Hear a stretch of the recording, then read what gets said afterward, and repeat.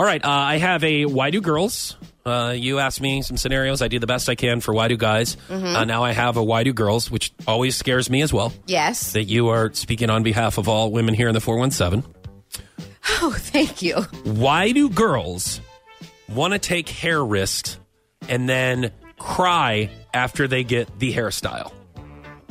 Okay, you mean style or cut or Both. color? I don't know. Help me out with this. It's color, cut. If they've, because Amanda from Mandria's she's told me this before.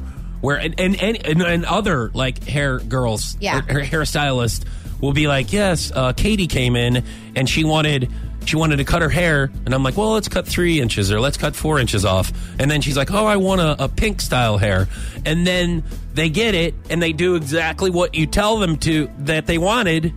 And then the girls go home and they start crying and they have a complete fit about it. Okay. Why do you not? And here's another thing. I'm not trying to get off too much topic here, but girls like change so much, even more than guys. Like, oh, I'm going to change the apps on my phone. I'm going to change all the color. Let's paint the walls a different color. Let's get a different scented candle every other week. Yeah. Let's get different things on the decor in the house all the time. Like, you girls want to change, so I understand that. Yeah. But why get so upset about the change? Okay. And I'm saying that it's good. Like, I mean, it everything looks fine. It looks good. But then you girls, you get so upset. Okay. So let me tell you exactly what happens, because this very same scenario happened to me when I was in high school. Okay. I got a Glamour magazine with Halle Berry on the front of it, and she had a very cute little like pixie short haircut. Okay. Yeah. And I'm like, that's amazing.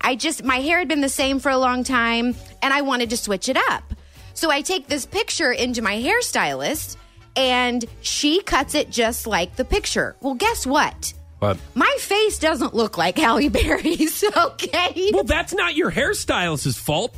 That's your fault. No, I know. I wasn't blaming it on her, but it's like you see a picture of a beautiful woman with really great hair, and you're like, oh, I think I'm going to try that. And then you try it, and then you realize, oh, wait a minute, I don't look anything like her. And so this haircut, I mean, I have a very wide face. I have wide jaws. And so I need long hair to weigh my face down. Mimi's the same way.